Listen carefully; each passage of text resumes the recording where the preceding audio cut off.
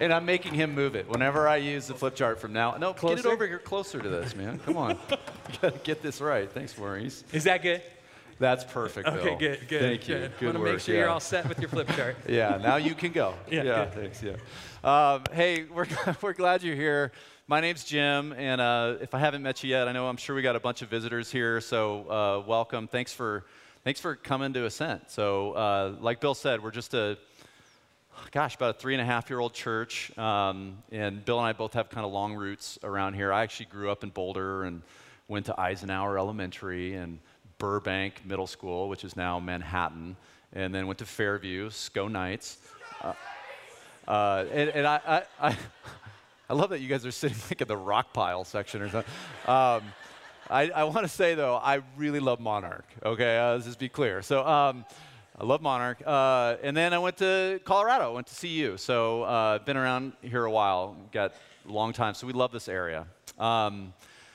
I'm a little confused, though, why anybody's here. Weren't we all supposed to be in Wyoming this week? Seriously, is anybody leaving after the service or tonight to go to we got a couple people going up to see the eclipse? Okay, that's cool. It's so funny because we plan like these big Sundays like this where we do this kickoff thing, and trust me, I am dialed into the Broncos schedule. Whenever we plan anything church-related, I'm like, and not just for you, it's for me, right? I make sure there's not conflicts as best as possible. It never occurred to me to look at the eclipse schedule and see like that one hadn't crossed my mind yet. But I'm glad it worked out. So we're really glad that you're here. I want to start by, I know we've been having fun. I want to start by telling you a little bit of a sad story. A few years ago, I was working somewhere, and there was another guy that I was kind of assigned to work on a project with pretty closely. We had to work a lot together. And one day, we're going down the road on this big project, and I'll be honest, I just did not like the way this guy was doing it. I didn't like it. And so I went to him and just said, you're doing this wrong. Now, he responded to me. Turns out that I was the only one that was feeling that way. He thought that I wasn't doing it right. And so he said, oh, yeah? You're not doing it right. And so I didn't like how he was doing it. He didn't like how I was doing it. But I didn't like how he said that he didn't like the way that I was doing it. And so I told him, I said, I don't like the way you just told me that you don't like the way that I was doing it. And I was mad. And so he said back to me, you know what, I don't like the way that you just told me that you didn't like the way that I told you that I don't like the way that you're doing it. And ping pong. We started going, and I'm telling you, you guys know what I'm talking about. You get into a relationship of some kind like this, and it starts to do this, just like you flush the toilet, and it's spiraling down. And we had that going on, back and forth, and we're supposed to work together. Man, I don't know if you've ever had this. This went on for 2 months, and I'm telling you, for those entire 2 months, my eyelid twitched. Have you ever had that? Where your eyelid goes, and I wake up in the middle of the night, and my eyelid's twitching, and I'd wake up all day long. I'm having a conversation with somebody, and I feel like, gosh, they're watching my eyelid, I was so stressed out for those 2 months because it got to the point where I would drive up to the building, and I would look, and I would see his car, and my heart would go, oh, jeez. You ever had that? You know what I'm talking about? Guys, here's what we're going to do. We're gonna spend these next 4 weeks. You join us a great time. We're going to spend these next 4 weeks looking at relationships. And we're going to look at what is it, how do we invest in and have great relationships in our life? And I'm not just talking about, romantic relationships or dating, anything like that. No. We're going to talk about principles that you see in the Bible and you see in the life of Jesus that can push forward your relationships in a positive way. We're calling the series Love Handles. And I just was looking in the mirror one day and I got inspired, and that was the name that came to me. I'm like, that's the name of our next series right there. I see it right there. So it's called Love Handles. And the idea is getting a grip on your relationships. Here's the deal. You think about relational disaster. Some of us have been through those. Most disasters you can recover from. Relational disasters, whoo. You think about like financial disaster, I go into debt, declare bankruptcy, tried a new business, didn't work out. You can imagine paying off that debt, recovering from that, and someday telling somebody the story of how, you came back from it. Educational disaster, got an F on the test, failed a class even. You can recover from that. Professional, let's say I got a bad review, or maybe I got fired even. You can recover from that. You can imagine yourself telling the story someday of how, I came back from that, pulled myself, bootstraps and all, that kind of thing. Relational disasters,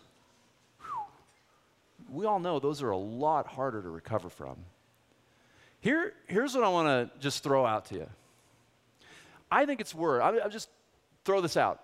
Is it worth your next 4 weeks to spend time here learning from the Master himself? Trust me, that's not me. Learning from Jesus.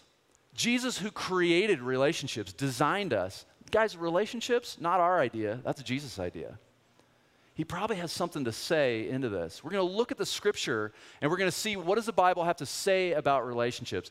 Guys, I am so convinced that the stuff that the Bible talks about with relationships is valuable. And I'll be honest, whether you consider yourself a Christian or not, I think the stuff you'll find, you'll be like, oh yeah, that makes sense. I'm so convinced that this can reshape and help make your relationships healthy. I will make you a personal guarantee. You come these next 4 weeks and you try to implement some of the stuff that the Bible talks about with relationships, and if you don't see a relationship or some of the relationships in your life improve, I personally guarantee you, Bill will buy lunch for you, okay? So just talk to him here in a few weeks if that doesn't work out, and he'll just take care of you over at Panera Bread or something. No, I really do. I believe this. I believe that Jesus knows what he's talking about when it comes to this. So you want to dive in? Let's and I want you to think about this as we go. Frame it. As soon as I started talking about this, I can almost guarantee every person in this room thought of somebody. You thought of somebody that you know that you're like, man, this relationship isn't what it's supposed to be. And you're thinking about that, and I want you to think about that relationship as we walk through this. So what I want to do is we're going to frame the whole series under a passage that, if you've been to a wedding, you've heard. There's a guy named Paul. Paul wrote a lot of the New Testament. He wrote letters to people. Sometimes when you see those names in the New Testament, Galatians, Ephesians, Colossians, those are actually letters that were written to different churches in different cities. And so we're going to look at a passage that's out of what's called 1 Corinthians. It's the first letter that Paul wrote to a church in Corinth. And the reason I'm talking about this, don't ever take the Bible you got to read it in its context. Things get weird when we take the Bible and isolate it. You've got to read the Bible in context. Paul is writing this letter to Corinth. Corinth is a city, just think Las Vegas. That's what it's like. Crazy place, lots of weird stuff going on. But the people in this city there's some arrogance there. There's some like, hey, we're going to argue over what makes so-and-so better than so-and-so, or namely, what makes me better than you. And Paul addresses this, and he's like, look, all this stuff may be true here and there, but I'll tell you what, there is one thing that if you don't have, it doesn't matter how gifted you are, it doesn't matter how, great you think, none of it matters unless you have this, and it's love. And Paul defines love from a scriptural perspective in 1 Corinthians 13. Man, it's a little different than what you're going to find in the mass media. It's pretty cool. Look at this. We're going to walk through this together. So this is 1 Corinthians chapter 13, and we're going to start in verse 4, and it says this: love is patient and kind. And what I want to do is I'm going to read this, but I want to kind of just give you a couple sentences here and there on each one of these. Let's not fly through this. Love is patient and kind. You ever heard the term that love is blind? Not true. Man, here's the deal. If love was blind, patience wouldn't be required, would it? Think about this. Patience means that love sees in someone else some of their faults. Love understands that someone is limited, that doesn't live up to what we want them to, and yet sticks with it. This word, patience, means to suffer for a long time. Love is willing to suffer in patience, believing in this other person. Love is patient. Love is kind. Love is not jealous or boastful or proud or rude. Next slide. The idea here, guys, love's not arrogant. You think about how many relationships we have. This relationship that I had with this poor guy at work, if one of us could have just gotten over our pride for a second, Paul's saying, no. Love means you take a position of humility. Whew. Man, can you imagine how that would radically reshape so much that we see today in the world around us? Love isn't jealous or boastful or proud or rude. It does not demand its own way. It's not selfish. Love doesn't come to the table saying, I got to get my piece. Instead, love comes to the table saying, I want to make sure you get yours. Love is not irritable, and it keeps no record of being wrong. Some of you are like, man, well, that sounds good, but you're not married to my spouse. You know, like, I remember that I said something the other day, and my wife pointed out to me, hey, you know, that bad thing that you just did, that reminds me of what you said back in April of 2009, and that was not good. So that's not my wife, by the way, but sounds like some of yours. We'll talk about it another time. No, love's not irritable. It doesn't keep record of wrongs. It's not sitting there waiting for you to goof up. It doesn't rejoice about injustice, but rejoices whenever the truth wins out. You know what love doesn't do? Love doesn't sit at the door at curfew time, and when the kid comes home 10 minutes late says, I knew it. I knew it. I knew you'd be late. That's not love. There's something in that that's rejoicing in something that's gone wrong. No, love doesn't rejoice in that injustice, but it rejoices whenever the truth wins out. Then look at these, how he phrased it here. Love never gives up. How often? Love never gives up. Love never loses faith, is always hopeful, and endures through every circumstance. Whew. I don't know about you. This is getting, like the other stuff, I could see rude, okay, like I'm in a house with boys and my poor wife. Like that one's a hard one to live up to, but some of the other ones I can live up. But this one, look at the words. This is the New Living Translation. You want to see this get hiked up a bit? Look at what the NIV says about this, the New International Version translation of the Bible. It says, love always protects. It means it guards. It's willing to fight in there. It sticks with. It's like, no, that's worth it. Love always trusts. That's the believe verb in the Bible. This verb in the Bible, that means it's not just how you feel. Notice that we've said nothing so far about romance. Nothing about who's hot and who's not. None of that. Paul's defining love in a different way. It always trusts, it always believes. That means it's not just my feelings, it's my head, but it's more than that. It's an action, it's a verb. Jesus was the master at taking the word love, which we sometimes use as a noun, and saying, no, it's actually a verb. You got to do, you got to act. That's what that word means. It always acts. It moves on behalf of someone else. It always hopes. There's nothing like a human, come on. There's nothing like a human being that injects hope into your soul. Man, love always does that. It injects hope. It is the one ingredient you cannot live without, hope. Love injects that always into somebody else, and it always perseveres. It sticks in there. It hangs on. It doesn't let go. And then the next verse says, love never fails. So, always, always, always, always, and it never fails. If you're looking at this and you're like, yeah, good luck. Like, how in the world am I supposed to do that? If you think that about that, you're getting the point. That's good. That's how I feel. And that's the bar that Paul is setting here, saying, this is what love is. What if we tried to live into that? Now, here's a question for you. With all these always, with all this perfect ideal, we read these at weddings, and then, 5 years later, they can't stand each other, right? We see that. How does that happen? How do we get from those always to the brokenness that we see? Was Paul kind of naive, thinking that we could actually possibly live up to that standard?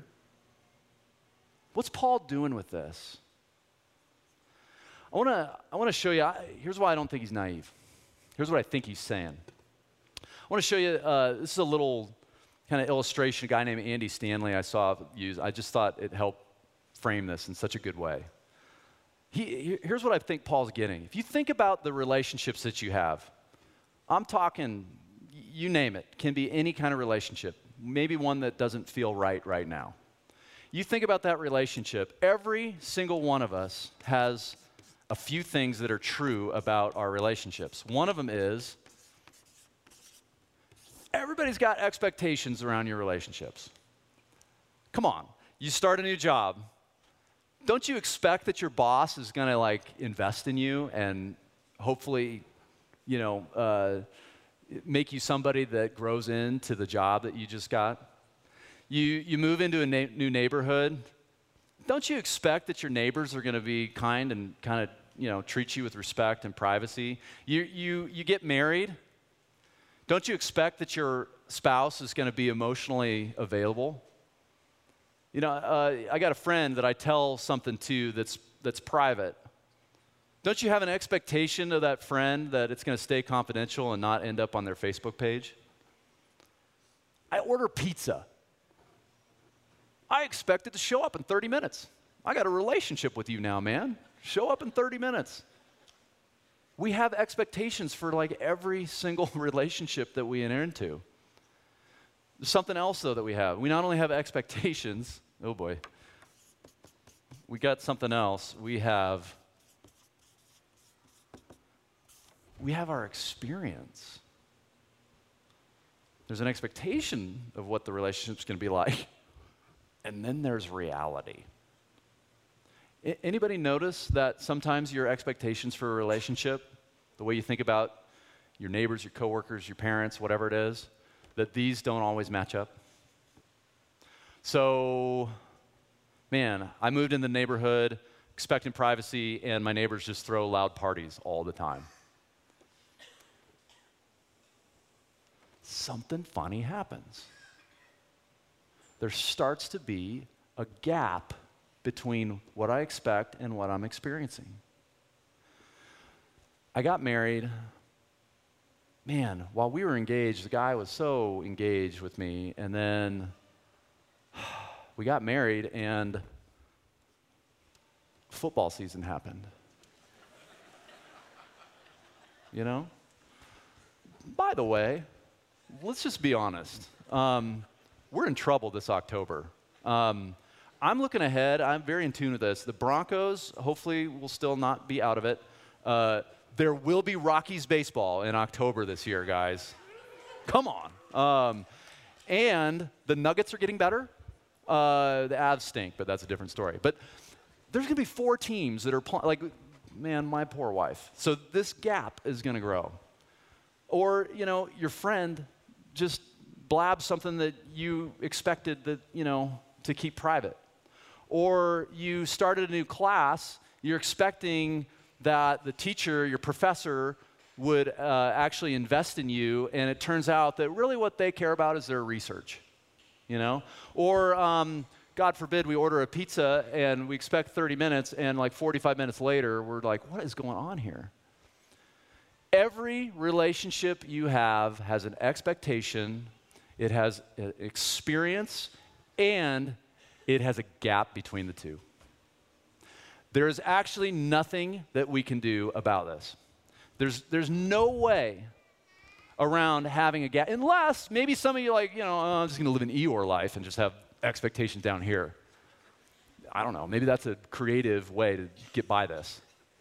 But for the rest of us, we've got expectations, we've got an experience, and we have a gap between the two. Here's what Paul is saying. Oh, man. Paul, when he's defining love, and you see this in the life of Jesus, Paul is saying, you're not going to be able to do much about your expectations. Not going to be able to do too much about your experiences. But what you can do, what every single human being can do, is you get to choose what goes here. You get to choose what goes in the gap. If I look at that scripture, I think about that 1 Corinthians 13 passage. If I had to take all that stuff, love is patient, love is kind, it's not proud, it's not rude, it's not boast. If I had to take all that stuff and I had to sum it up and you gave me 3 words, I really believe what Paul is trying to say is, man, you love somebody, you look at those words, it means you absolutely believe the best. You believe the best in that other person.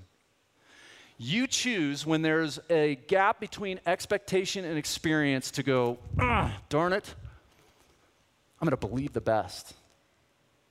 I am going to fight and believe the best in that person. And if you have ever experienced this yourself, because you've fallen short like I have in this, you know that when somebody does this for you, it is unbelievably powerful.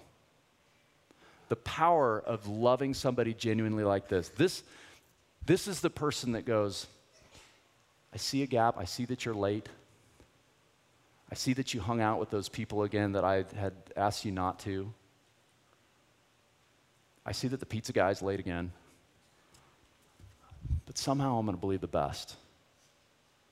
It takes an incredible amount of humility, of putting your heart on the line to do this, to genuinely love somebody through the gap.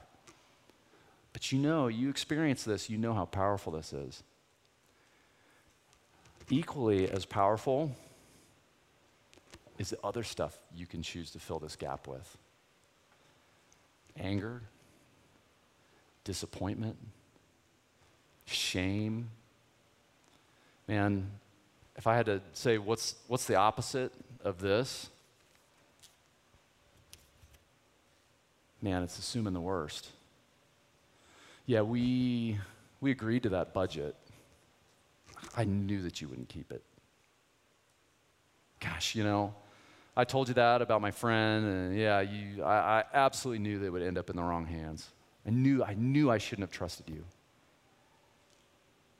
Guys, when we assume the worst in another person, and I'm doing it right now with people in my life, I pretty much guarantee you, if you're honest, this is happening in your life too.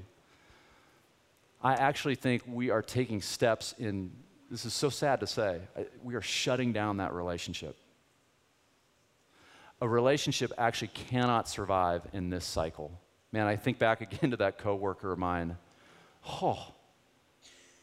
If one of us could have had the unbelievable courage to look at each other and go, I want, even if you can say to somebody else, I want to trust you.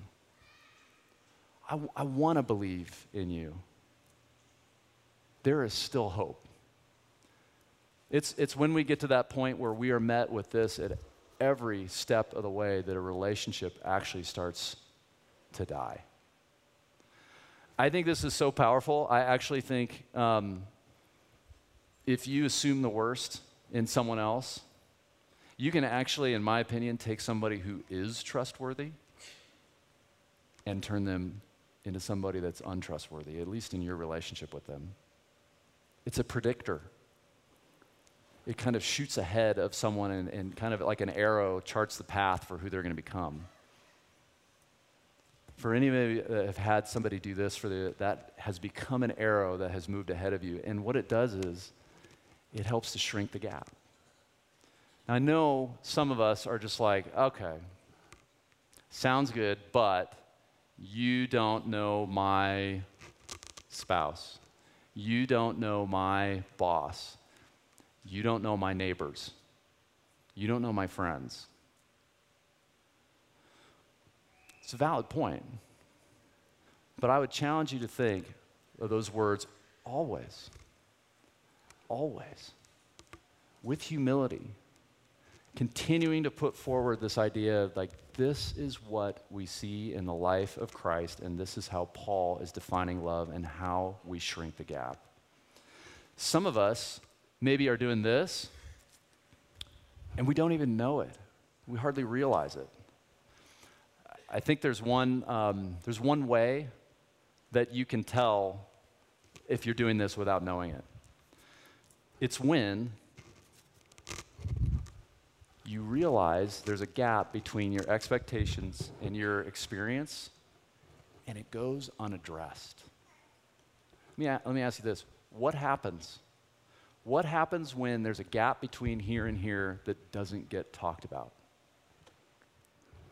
Man, you guys know, an unaddressed gap grows. It gets bigger. Jesus is so great. Jesus, he doesn't give you step-by-step formulas on how to live. He just doesn't. And there's nothing that you can read in the Bible where Jesus is like, hey, you know what, if you want to fall in love, here's the 5 ways to do it. Or you got teenagers, here's the 10 steps to raise perfect teenagers. Jesus doesn't give you formulas. There's really only one spot that I find in the scripture where you get kind of a like, here's a little rubric to run through. You know what it's for? It's in Matthew 18, and it's talking about relational brokenness. It's talking about when a relationship experiences a gap. And the first thing Jesus says on how he teaches us how to roll through that is he says, you got to address it. First step, you sense a gap, you go to the person. I saw this a few weeks ago. I know you guys experience us as, here we are, the church, come in here, there's a zebra outside, whatever, right? And we have our good time on Sundays, but we have a whole other culture too that is our staff. We've got a staff of people that work as part of the church. We work really closely together. That's our Monday to Friday group where we're getting ready for this. We are working with kids and students. We're working with the community on stuff that we're doing around here locally. We do stuff in Cuba that we're working on. So there's we have to work a lot together and really closely, and it really requires a team. And that's a piece of who we are that most of you don't necessarily, how would you get to experience very often? And just like you have a culture at work, we've got the same thing, right? We've got our culture here that we have. And sometimes there's conflict.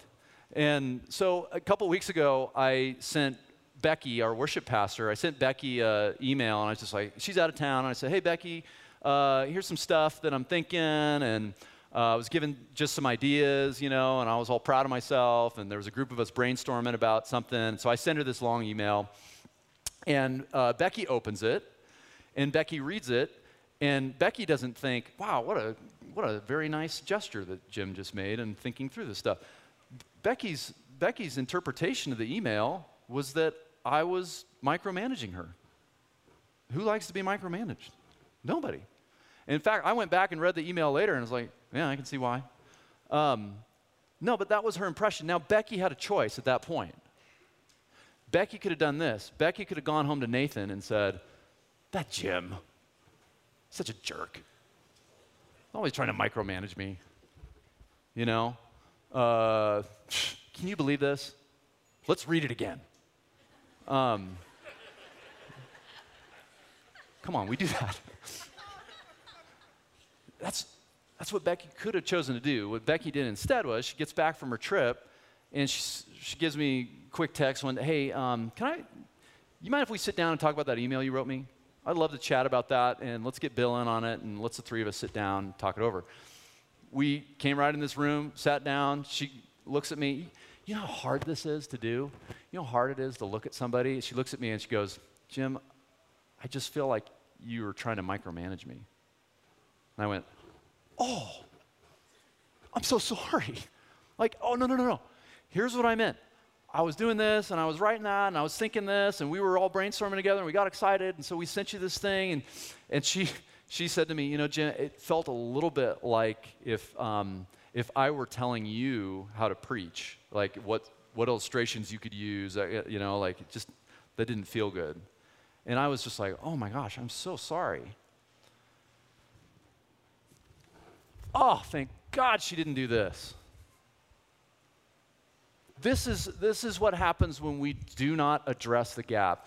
If we believe this, why wouldn't we ask the person about it? If we believe the best in someone else, we would address that with them. If we assume the worst, we're going to let it go. And we're going to talk to our spouses or our friends or, do passive-aggressive Facebook posts about it. And the gap will grow. Instead of actually saying, no, I'm going to address, this is exactly how Jesus says to follow it. Becky followed it. Man, and I'll tell you what, thank God. Because I think because she did that, I'm not a great boss, right? But at least because she believed the best in me enough to talk about it, those expectations shrink. Because I want to ask you this week, who's the relationship in your life that you're thinking about and that gap is going unaddressed? And I know we're sitting going, oh man, but you know how hard it is to actually address this? You know how I'm not a conflict person, right? If you're not a conflict person, you're the perfect person to do this. Conflict people, they can't wait to address the gap. If you actually have some compassion and you're afraid to address the gap, that probably means you're going to handle it well. But don't let it get bigger. Follow in with what Jesus is saying and go, you know what? Okay, I'm going to go. I'm going to do that. I believe the best enough in that person, and I'm always hoping about the long term of this relationship, that it is worth it for me to address this. Here's the thing I love. This is not about self-help. This is not a relational seminar. You know why we do this? We were created by God. And in Genesis, it says we were created in God's image. Whew, that's some expectation. Created in God's image? I don't know about you. Who I am, gap's big between the way I was created and what I was created for and the actual experience of who I am. Oh man, that's a big gap. Guys, the incredible mystery and wonder of the gospel, the good news of Jesus, is that the first thing that happens in this is that Jesus Christ does this with us. Jesus Christ believes the best in you. Has anyone ever told you that before? Have you maybe gone through life going, man, this God guy, he's waiting for me to screw up. He's ready to zap me. He can't wait to punch my ticket to hell. Guys, God doesn't assume the worst in you. No way. You don't die on a cross. You do not go through what Jesus went through if you don't believe the best in someone. Thank you, Lord, for that. So this isn't about just how do we make our relationships better. It is, but it's really coming from the idea that God did this in our lives. God, this is in your life first. Man, how do we turn that around this week? Lord, easier said than done. I just want to pray that you would help us. And I know I'd be shocked if every person in this room didn't have a gap that they are desperate to see shrunk. Would you help us these next few weeks as we walk through this to see how, Lord, can we move toward health? I pray for this crew. I pray for myself. I pray so much that you would take that relationship that is hurting and broken, and you would give me, give each person in this room some kind of supernatural, crazy, Holy Spirit courage, that we would be moved to address the gap in a way that says, I believe in you. Give us the humility to do that. Lord, We love you. Thanks for loving us first. And we commit this to you in the name of Christ. Amen. Amen. Thanks, Jim. Hey, but I know.